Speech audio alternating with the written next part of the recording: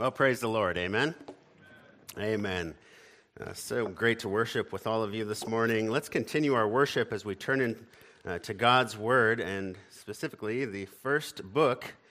And the first chapter of the first book is Genesis chapter 1. Please turn there with me now.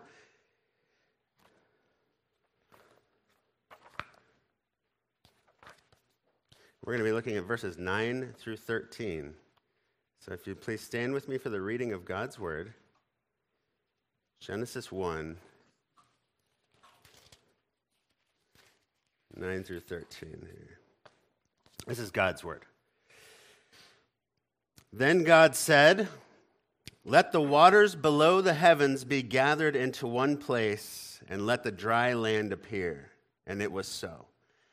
And God called the dry land earth, and the gathering of the waters he called seas. And God saw that it was good. Then God said, "Let the earth sprout vegetation, plants yielding seed, and fruit trees on the earth bearing fruit after their kind with the seed in them." And it was so. And the earth brought forth vegetation, plants yielding seed after their kind, trees bearing fruit with seed in them after their kind. And God saw that it was good. There was evening and there was morning, a third day. Our Heavenly Father, we thank you so much for this tremendous privilege of coming together and singing your praises, opening up your divinely inspired word and being instructed and changed through it. That's what we pray. We pray that you would change our hearts through this text. We pray that you would be glorified in this time together and that your name would be exalted. You are truly worthy of our praise and adoration this morning. We pray this in Jesus' name. Amen. You can be seated. Let's just dive right in here this morning. We have so much to get to this morning. If you've been with us over the past several weeks, you'll know we started this new year with a consideration of the beginning. Not only the beginning of the Bible, the first book, but also the very first verse of the first chapter, which describes for us the beginning of everything, the beginning of the universe itself. The beginning of everything that has ever had a beginning, which is everything except God, who had no beginning, who has no end. We know this to be true as right from the start of our time in Genesis, we pled with the Lord. We begged the Lord, as Moses did on Mount Sinai in Exodus 33, for us to show us his ways. We said, "Lord, let us know your ways that we might know you." We spent 3 weeks looking and marveling at just some of the ways or some of the perfection or perfect attributes of Elohim, God Almighty, including his eternality. As he began his miraculous work of creation, we read, "In the beginning, God, the only one who was there at this point, created the heavens and the earth." And just like that, the whole of atheistic philosophy and theory went right out the window. We then briefly mentioned some of the other theories of man, both outside of and inside of the church, the evolutionary theories, both atheistic and theistic, as well as open theism, the idea that God created the earth, then stepped back and said, I wonder how this is going to turn out. We didn't spend much time, but we touched on the old earth theories, the framework and day-age theories, the gap theories, and more, ultimately deeming them to be nothing more than human speculation, darkened counsel, words without knowledge from folks who, again, weren't present when the earth was created. Yet, as was the case with Job's friends, seemed to have no qualms about misrepresenting God Almighty, or, more commonly today, doing violence to his inspired text in order to make their theories work. All while the clear, plain, basic common sense meaning of the scriptures shouts at them from the rooftops, he didn't need billions of years. The same Elohim, Yahweh himself, God in three persons, Father, Son, and Spirit, created all time, all space and matter, the entire world and the universe it rests within in an instant by the very word of his power. God the Father initiated and governed creation, which was enacted through God the Son, the Word of God, who was with God in the beginning, who was and is God. And God the Holy Spirit who activated and again put into motion this majestic creation that was brought forth by divine declaration as he hovered over the waters, as he hovered over the darkness of the deep until that moment when each person of the Trinity, acting in concert with the other two persons, illuminated it all by a simple command, "Let there be light." And there was light, right? And then last week we heard as Brad took us through another divine command and the subsequent obedience of the elemental components of the heavens and the earth, as the expanse was brought forth by this same powerful word. Let there be an expanse in the midst of the waters, and let it separate the waters from the waters. Moses said, and it was so. There was morning, there was evening, a second day, and now here we are. We're on the third day. The third consecutive 24-hour normal solar day, which we've all known a day to be since the moment we've been toddling around on this planet. As God, summoning the foundations of the earth to rise from this vast, watery globe, says, "Let dry land appear." And it was so. So clear, so forthright, so simple and easy to understand, and yet so incomprehensible. So profound, so utterly mind-blowing that when it's all said and done, the one who truly takes this command at face value is only left to stand in awe and respond in worship of the Lord Almighty at the impotent, omnipotent, divine wisdom on display as creation unfolds on the pages of his divinely inspired text. And we have the privilege of doing that this morning together, congregationally. So let's do that now. Let's stand in awe together as we hear of how this all went down. Look at verse 9, first point in your outline here. Then God said, "Let the waters below the heavens be gathered into one place. Let the dry land appear." And it was so. God called the dry land earth, and the gathering of the waters he called seas, and God saw that it was good. The waters below the heavens, below the expanse, as we heard last week, is simply referring to the waters that now made up this earth, this now shaped earth. In verse 2, we read that the earth was formless and void. It was without shape and uninhabited. I believe that shaping happened on the first day as the elements of the earth were molded into a spherical form, which is what allowed for the separation of day and night. I know not everyone believes that, and that's okay. That's not a big deal. A lot of faithful men and women believe the initial shaping took place right here on day 3, and I think for good reason. I think they have a good argument here, as these waters that made up the earth in whatever form at this point were then gathered together into one place as land appeared. Now, what does this mean exactly? Does it mean that when land appeared at the very command of its maker, that it came from every side surrounding these waters, making one gigantic ocean or lake? I mean, this was the pre-flood creation here. The earth didn't necessarily look like what we know it to look like today with its separated continents and whatnot. Maybe all the continents were joined together, and there was just one big old fat ocean right in the middle of it. Is that what this means? Maybe so.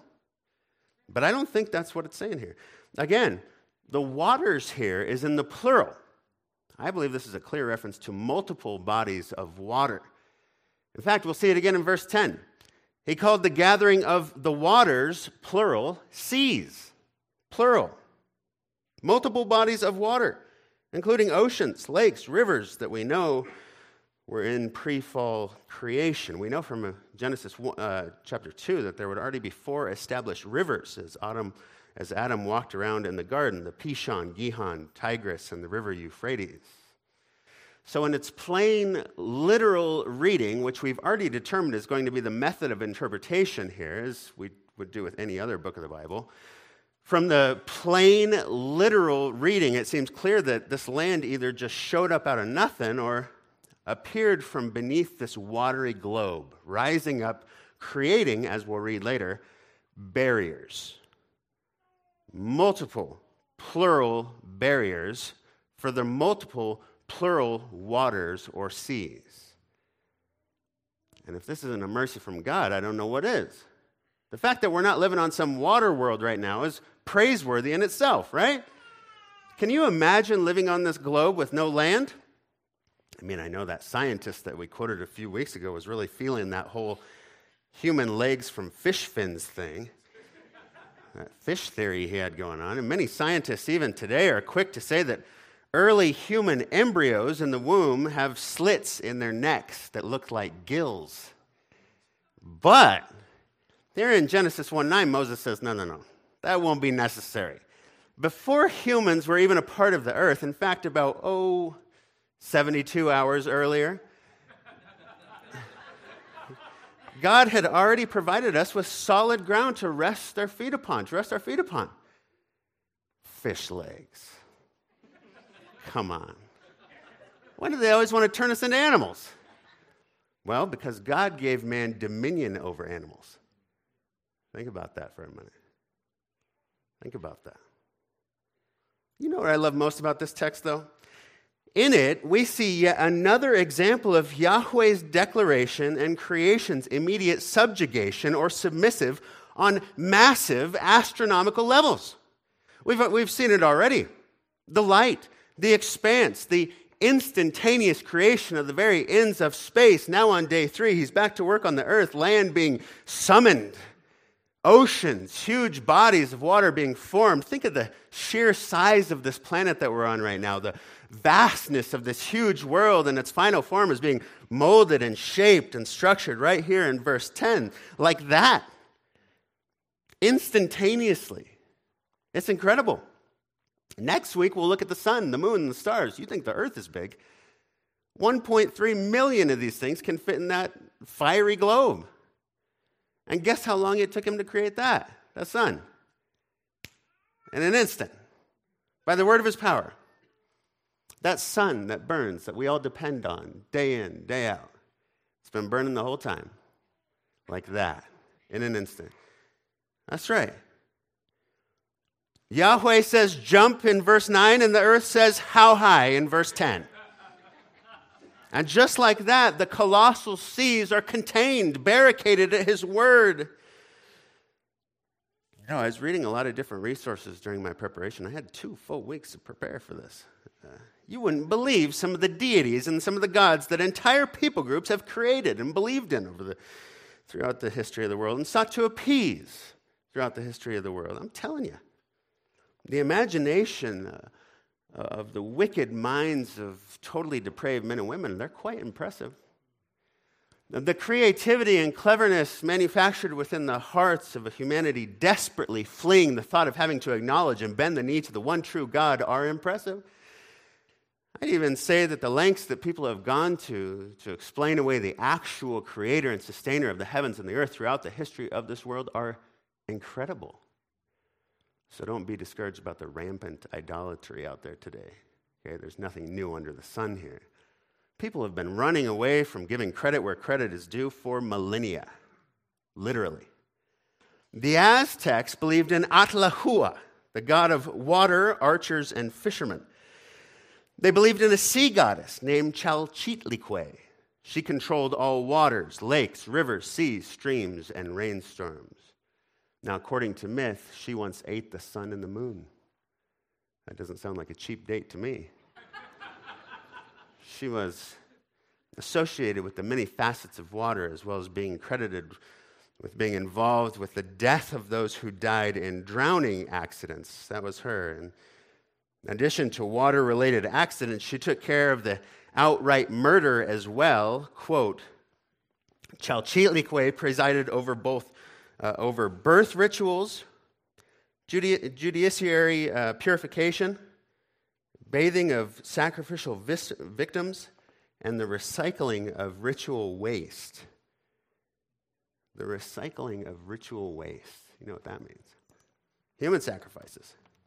Because of course she did, right? We're all aware of Greek mythology.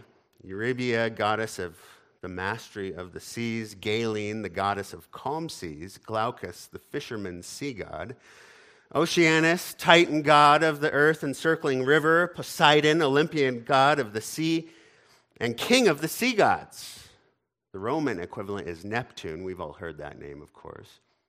In addition to being the king of the sea gods, Poseidon is also the god of floods, droughts, earthquakes, and horses. Horses? That's kind of random. I wonder if they meant seahorses. How'd you like to be the god of the seahorses? Calvary, mount up! Hold on, I'm stuck to the seaweed here. He's the god of the seahorse. It's ridiculous. You should laugh. But that's the gods that people have worshipped, bowed down to, sacrificed their babies and children to. Oh yeah, nothing new. Nothing new under the sun. It goes way back, before Greek times even. In fact, Alan Ross tells us of the god Baal in Canaan. How Baal could produce fertility, and at the end of the year, Baal died. An idea that explained why crops died. He was said to be captured by a god named Death and carried away to the abyss, the domain of Prince Sea. But in the spring, the goddess Anat, Baal's consort, rescued him in bloody battle, defeating Prince Sea in the process. The reappearance of Baal thus ensured that the crops would grow in the new year and accounted for the change of the seasons in the spring. Ross said most of the ancient religion had such rituals designed to induce the gods to produce crops and fruit and life as well. Nothing new under the sun. Today, Big bangs, mutating cells, fish legs. We've all come from monkeys. And babies having no more worth than an animal are being sacrificed on the altar of women's health. Can you imagine worshiping a god so capricious as Baal? Could you imagine living like that? A god not only fully dependent upon your sacrifices to appease him or govern his mood for the day, but who gets kidnapped by death every year only to have to await rescue from his lady friend to make crops grow again? I mean, the anxiety that must have resided within the hearts of those who adhered to some of these ridiculous theories and myths had to be off the charts. What an excruciatingly tormented life for these people who had to live under the leadership of wicked men who governed their entire civilizations resting upon such absurdities. But guess what? It's no different today. It's no different today. Sure, these theorists, they may talk a big talk, they may talk a big game, but deep down they're terrified of the truth. They're terrified of the thought of their own inevitable, imminent death. And if they're not afraid of it, then they're fools. Plain and simple. Is that you this morning? Are you a fool sitting here this morning? Are you so foolish that you'd go to such great lengths to explain away your Creator? The one who gave you your life and sustains your life as you sit there hearing my voice this morning? Are you so foolish? Oh, may it not be. May it not be. You want to hear some truth this morning? You want to hear how things really went down? And continue to go down with the winds and the waves and the seas and the earth, even to this day, and will go down until the very end, all in the same way. Through the power of his word. Then God said, "Let the waters below the heavens be gathered into one place, and let the dry land appear," and it was so. God commands, and the creation complies. God declares, and the creation does. God orders, the creation obeys. God says, and the creation submits. Instantly. There is no sea prince, sea goddess, or sea god. Those are all figments of the imaginations, the warped imaginations of the men with desperately sick hearts. And men and women with totally depraved hearts who hate their God. There is only one true, living, eternal God who made the sea and commands the sea, set barriers for the sea, and says, "No farther shall you come." This verse 9 here, this is the moment we've referenced in Job these past few weeks. When he said, "Where were you when I laid the foundation of the earth, Job? tell me, if you have understanding, who set its measurements, since you know? Who stretched the line on it? On what were its bases sunk? Or who laid the cornerstone when the morning stars sang together and all the sons of God shouted for joy? Those are angels. You know, some people have asked, when were angels created? Well, based on that text, it seems clear to me that it was either day 1 or day 3, but definitely no later. Watch as Genesis 1:9 and 10 continue to unfold here. Or who enclosed the sea with its doors, Job? When bursting forth, it went out from the womb. When I made a cloud its garment and a dense gloom its swaddling band. And I placed boundaries on it and set a bolt on and doors. And I said, thus far shall you come, but no farther. And here shall your proud waves stop. Who enclosed those doors, Job? Tell me. Did you do it? Was it you, Eliphaz? No. The writer of Psalm 104 tells us who it was. Yahweh founded the earth upon its place, so that it will not shake forever and ever. You covered it with the deep as with a garment. The waters were standing above the mountains. At your rebuke, they fled. At the sound of your thunder, they hurried away in alarm. The mountains went up, the valleys went down to the place which you founded for them. You set a boundary that they may not pass over, so that they will not return to cover the earth. Such is the magnificent power of Yahweh. So maybe, like Job, we ought to just shut our mouths, bend our knees, and bask in the awesomeness of his glorious might for a bit. Put away our little childish theories of idle tales of flood gods and fishermen gods. Nonsense. That's Genesis 1, 9, and 10. As the foundations were laid, the seas were stopped right where he told them to stop. Waves which did nothing, do nothing, and will do nothing apart from his sovereign command. As Sproul said, there truly are no maverick molecules. God said, let the waters below the heavens be gathered into one place. Let the dry land appear, and it was so. God called the dry land earth. The gathering of the waters he called seas, and God saw that it was good. And that's a truth that we can walk out of here this morning standing firmly upon this morning, right? We can stand firmly upon that. All other ground is sinking sand, right? It's all sinking sand. And the Lord's work, it's not yet completed for this day here, as if the summoning of the dry land and gathering of the vast seas wasn't enough to accomplish in 24 hours. Point 2, verse 11 says, then God said, let the earth sprout vegetation, plants yielding seed, and fruit trees on the earth bearing fruit after their kind with seed in them. And it was so. Okay, here we go. Plant life. The cultivation and propagation of vegetation. And just like that, the land emerging, providing barriers for the quintillions of gallons of waters on earth, this vegetation was brought forth instantly and fully mature on this land. Now, I know that this may ruffle the feathers of some in certain circles here, this thought of God creating plant life, bushes and trees and vines and leaves fully mature. But I don't see why. Why does it ruffle feathers?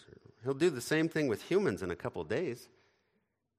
You didn't think Adam grew up from a baby, did you? He was created as an infant? No. He was a fully grown man. A walking, talking, animal-naming, garden-maintaining man. Our great, however many great-grandpa was formed from the dust of the now dry land, fully mature. Adam was no baby. He didn't have any neck gills. No womb. No mommy. He certainly wasn't a cell that evolved and mutated over billions of years. No, the real question is, did he have a belly button? Enos, do you know? We don't know. Why? Because it's not in the text. doesn't say it. So why speculate? But this text in verse 11, every word of this text is important. Every word is significant. Look again at verse 11. Then God said, "Let the earth sprout vegetation, plants yielding seed, and fruit trees on the earth, bearing fruit after their kind with their seed in them." And it was so. Vegetation sprouting, plants yielding, fruit trees bearing. Okay? What sprouted up on this now fertile earth, this soil, were full-grown plants and herbs, which included fully grown seeds, which would eventually bring forth other sprouting plants, starting from seedlings and growing into maturity. But the first plants, fully grown. Okay? They were right there, mature, with fully matured seeds hanging from them, ready to be dispersed and planted into the ground by whatever means, by the wind blowing, by the hooves of animals, by birds eating them, and, at their leisure, dispensing them, by whatever means. But here in verses 11 and 12, fully grown and sprouted in an instant plants. Okay, same with trees. Fully grown, fully mature trees, which bore fully mature fruit, which had seed in that fruit, ready to make more trees, which would grow and cover the earth. But for now, fully grown trees, right from the get-go, just popping up. I'm thinking full forests, full jungles with their canopies and vines, full, mature, life-giving, oxygen, carbon dioxide exchanging, shade-providing trees appearing in an instant, ready to replicate and reproduce into that which we see even to this day. Now again, these were pre-flood trees and plants. I'm not really sure exactly what they look like, nor am I sure if the trees had rings to guesstimate their approximate lifespan. That's what someone said. Were these trees sprouted with the rings in them to fool us, the scientific community? To which I would say, how in the world would I know? I don't know. But why does the mind automatically go to, would God try to deceive us? Why is God trying to deceive us? Why can't we just say, man, that is awesome? The same God who said, let there be light and an expanse and land and the seas, the same God who created the heavens and the earth, the whole universe by his word, was also able to make fully mature trees and plants sprout up and cover the earth in an instant. That is awesome. Praise the Lord. Is that so difficult? To just say, praise the Lord, instead of, I wonder if he's deceiving us with the rain. Come on. I don't know. It just seems so hard for us to just trust him. Just take him at his word. Oh, but we're so quick to believe the philosophical tales flowing from the scientific wings of our communities. The brainiacs who say that we came from primordial ooze, which grew into fish, who sprouted legs, and that eventually allowed monkeys to stand upright. And here we all are. Our work is done. Now give us our 40 grand a year. Thank you very much. That we can buy. But God Almighty speaking his creation into existence fully mature in 6 literal days, man, that's too far-fetched. We couldn't believe that. No. One well-known preacher said this. Think about how weak the church is in magnifying God's goodness in the realm of creation. Amen. Think of all our backpedaling and our stumbling and our bumbling to accommodate an evolutionary hypothesis, how pathetic we all are, because we want to be thought bright, because we want to be thought intellectual, because we are unprepared to take the simple truth of God's word, which begins, in the beginning, God, the Creator, manifested his goodness in establishing all as is. We are not simply turbocharged monkeys, he says. You can believe that if you choose, but you will limp through life. End quote. Spurgeon said it this way. If it's really true that we've come from monkeys, then we should no longer pray, our Father who art in heaven, but our Father who art up a tree.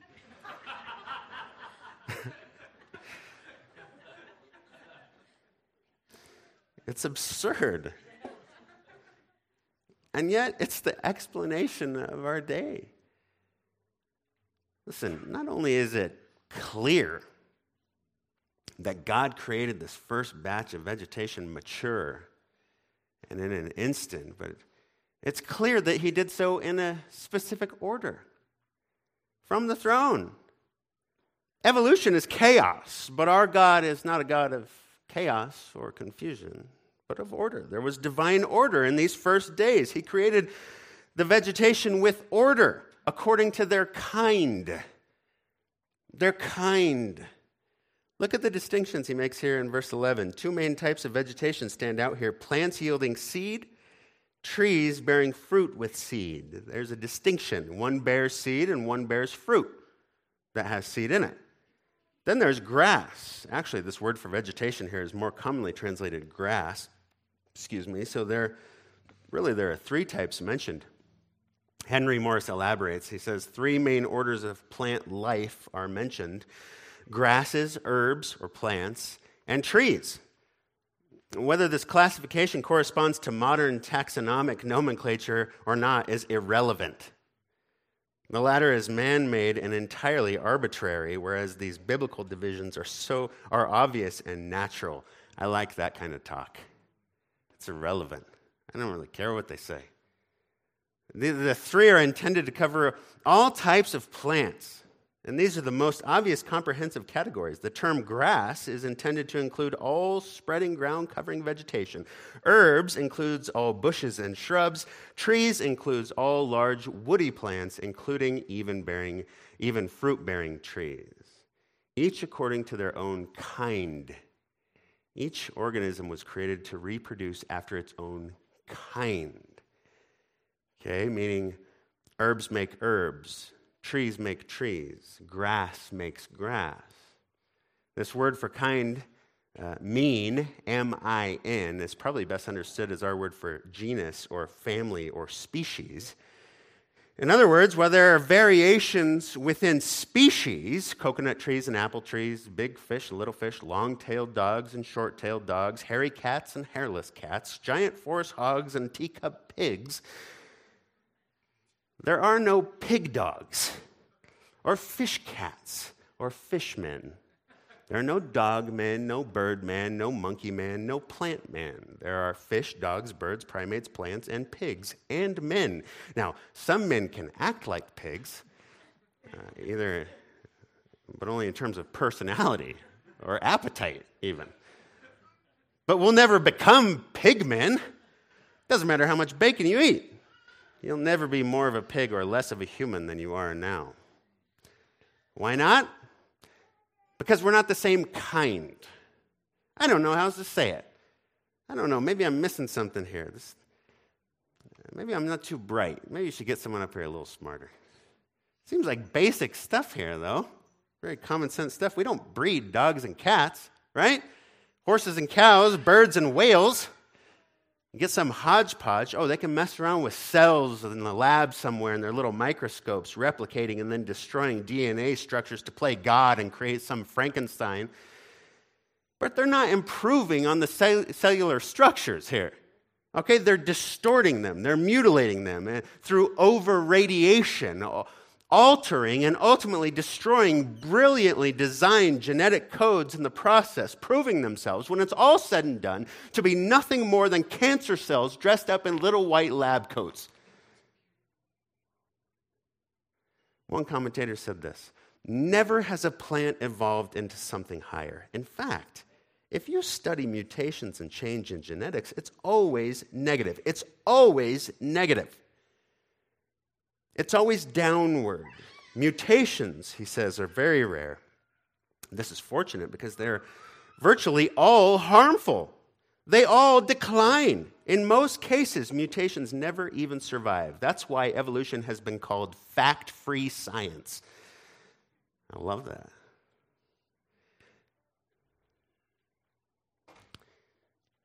My brothers and sisters, hear these words today. Let them sink down into the very crevices of your brains and the depths of your hearts and your souls.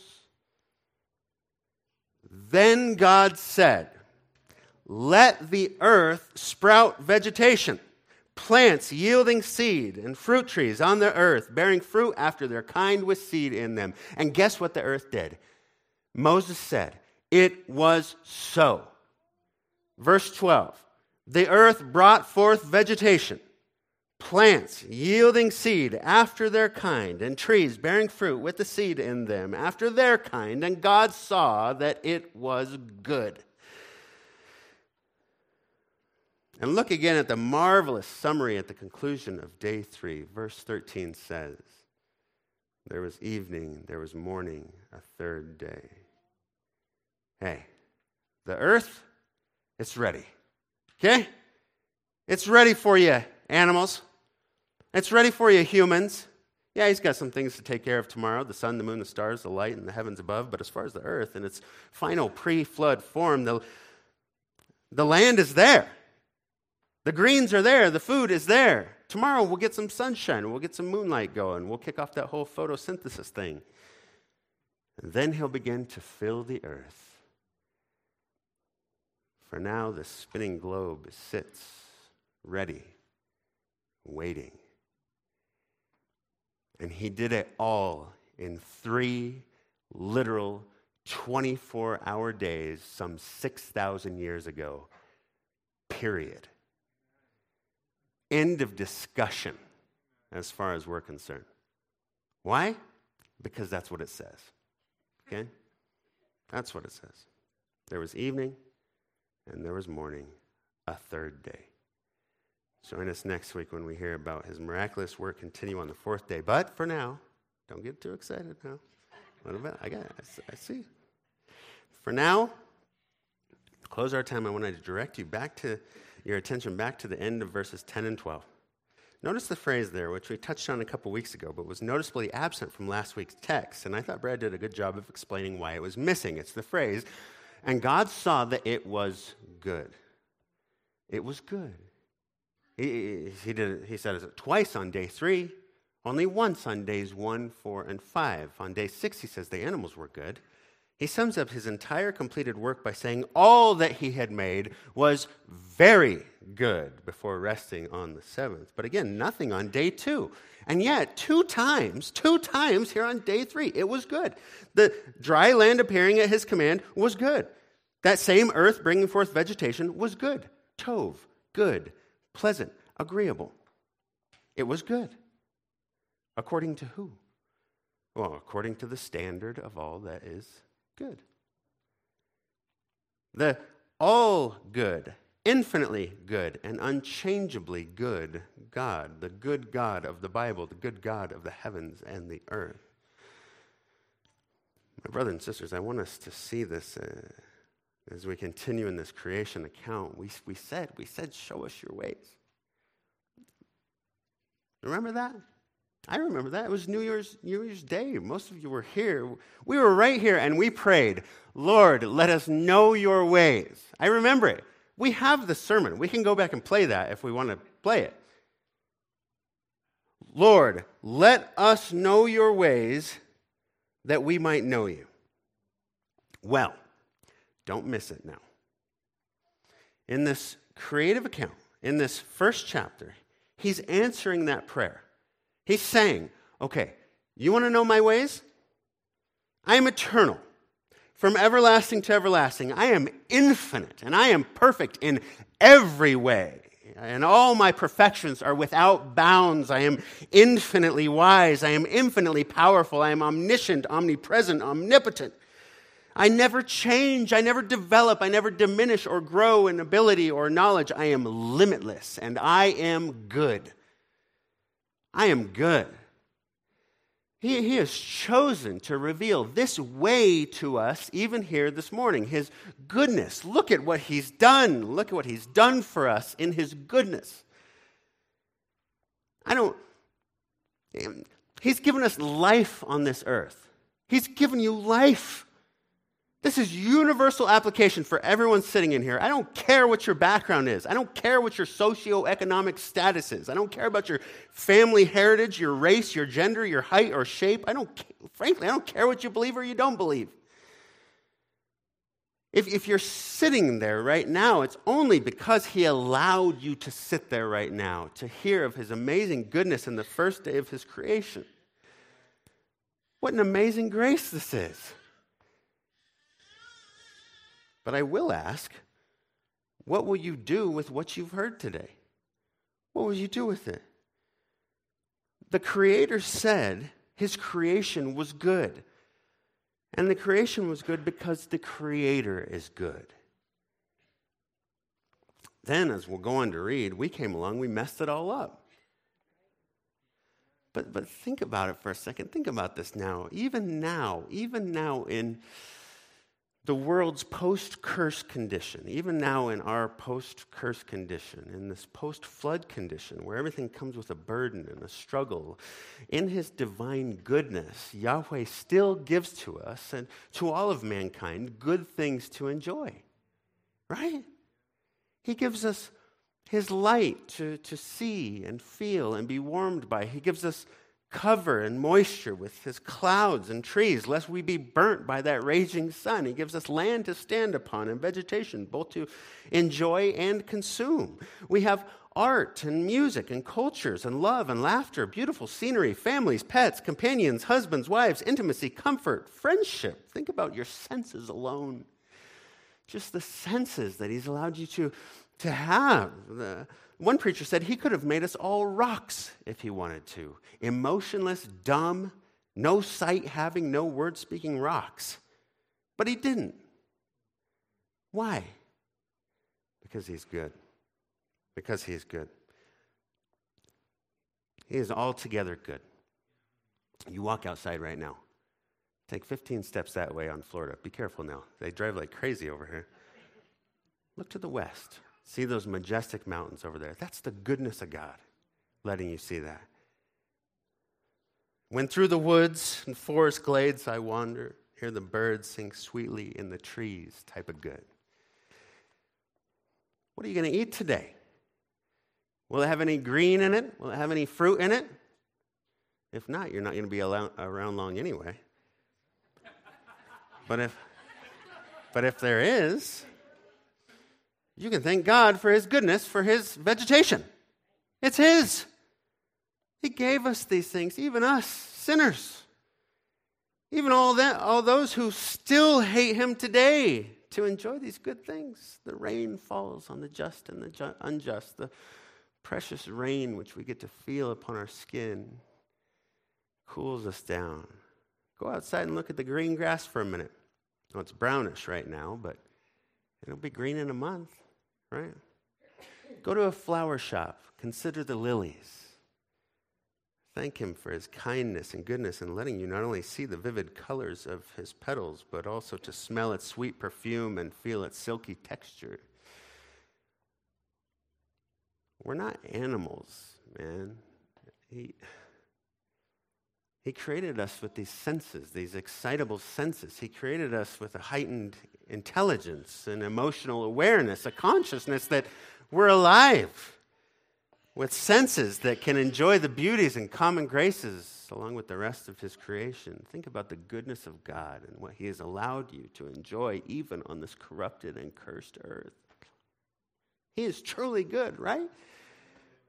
Charnock said it best. He said, pure and perfect goodness is only the royal prerogative of God. Goodness is a choice perfection of the divine nature. This is the true and genuine character of God. He is good. He is goodness, good in himself, good in his essence, good in the highest degree, possessing whatsoever is comely, excellent, desirable, the highest good because the first good.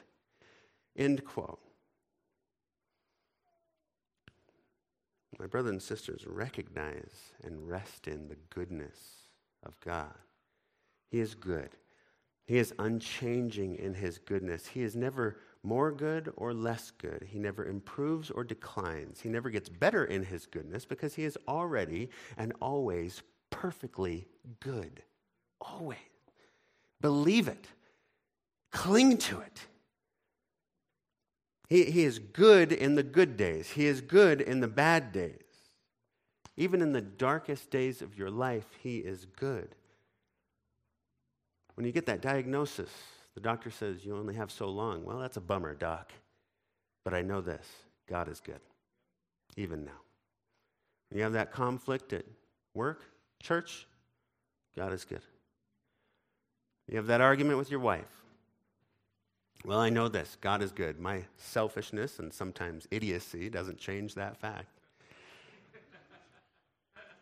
When you turn on the news, you look at the news on your phone, you see the rapid decay of society as it spirals into gross deprivation and degeneracy before your very eyes. When you see the pain and the affliction and the abuse of the most vulnerable among us at the hands of your fellow man, even from the hands of those at the highest levels, my brothers and sisters, know this, even then, God is good.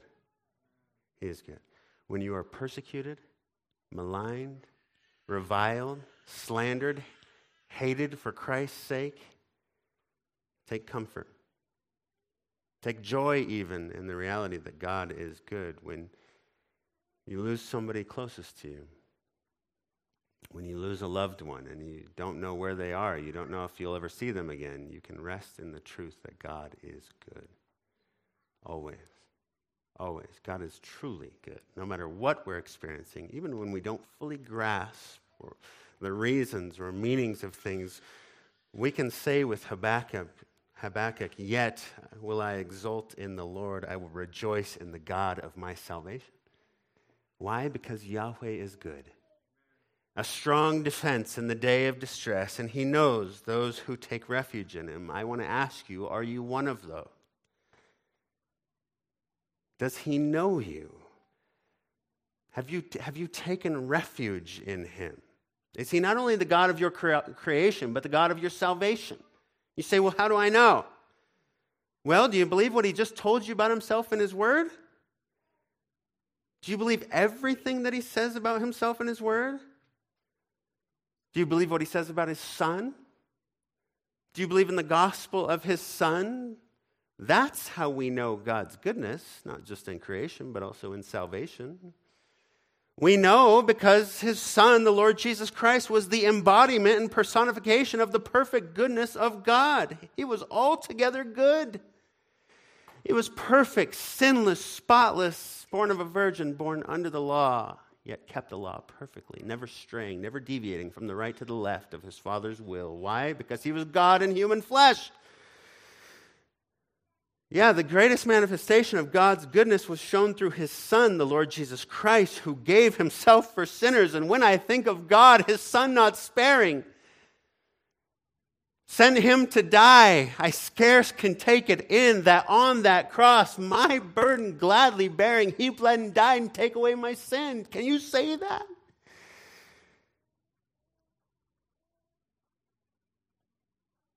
As he came to this earth that was created through him, as he lived a life of love and mercy, full of grace and goodness, yet was offered up as a sacrifice.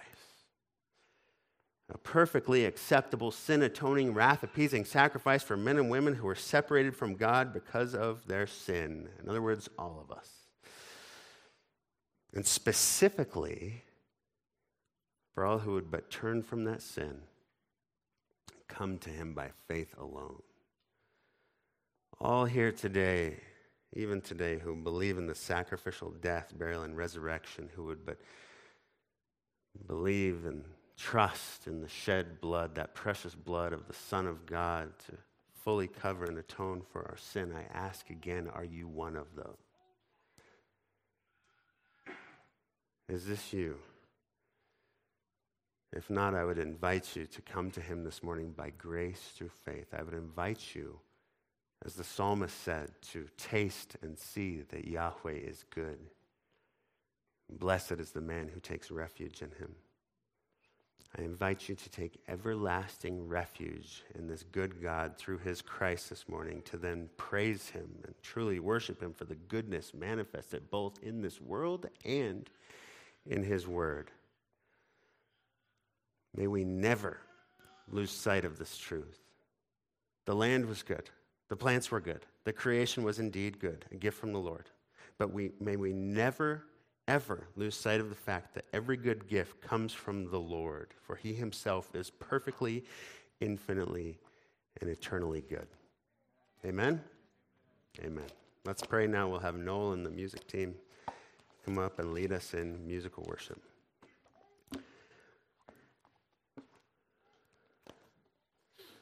Our Heavenly Father, we just give you praise for your goodness, that